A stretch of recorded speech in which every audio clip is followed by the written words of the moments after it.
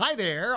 I'm Gary Scott Thomas. Welcome to the first 5 minutes for your day. Okay, we're recording this after the day after the Super Bowl, the San Francisco 49ers, the Kansas City Chiefs. And you have to understand, I'm in the Bay Area, so it was very surreal. You know, you get up here in the days. It's just so surreal when the Niners lose, even though the last Super Bowl they had lost before. But everybody expects so much from the San Francisco 49ers. I saw one post on the Facebook today where this lady was going, the Niners have been slowly killing me all year long, which I thought was hilarious. If you know anything about football, maybe you don't. This is a team that won 4 games last year. This year, they lost 3. And somehow they've been killing you all game. They dominated every game they were in the playoffs. How have the Niners been? Okay, anyway. But still, the most fun, what I wanted to talk about, because I've always told you I like the fun. You can find long downer anywhere else. All right, but I just think it's fun. The commercials. Here's what I think on the commercials.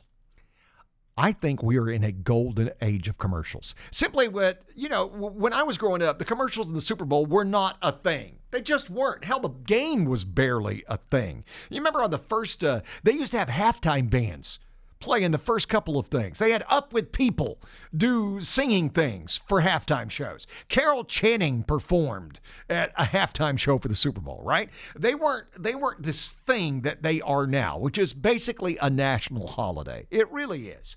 But the commercials, I think now have this wonderful blend of being either hilarious or captivating or emotional. How many times, if you watched the game, did you find yourself tearing up? I was sitting there watching with my young son. He was not feeling well, so he's sitting on the couch hanging with me.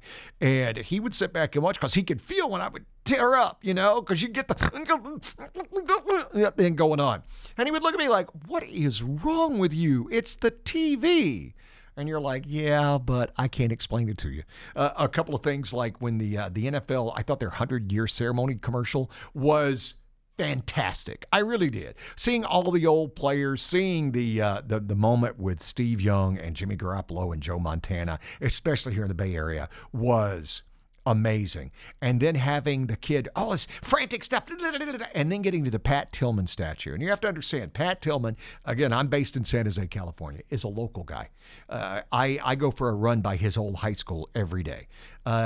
So that was, and have it be completely lose the music, have him sit back and stare at Pat Tillman. And again, I got choked up and my son was like, what's up? And I'm like, again, you're 8 years old. I'm going to tell you that story one day, but that's not a story we're going to get into right now because you're not ready for the gravitas of it. But I thought it was a beautiful moment, then blending it into the real life thing of having the kids bring out the ball. And by the way, the people who sit back and go, it's not a family thing. Somebody was saying the other day because of the halftime show. It's not a family thing. They never said it was a family thing. Yes, they did. They literally had children bring the ball out. So it is a family thing. But the commercials, okay, the Bill Murray commercial, the Jason Momoa commercial where he takes off his muscles.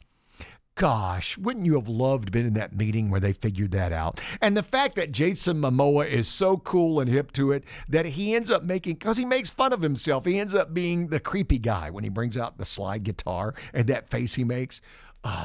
Absolutely brilliant. And there is, so you go from that and you go back to the crying.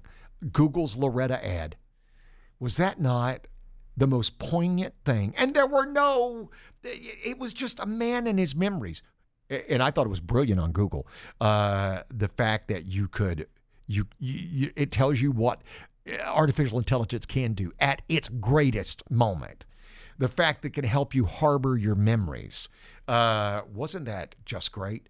And then the funny things, there's so many different funny stories. The Bryan Cranston commercials, the dancing tax things, like I said, the Bill Murray thing. They did such a really good job of blending funny, sales, and emotion.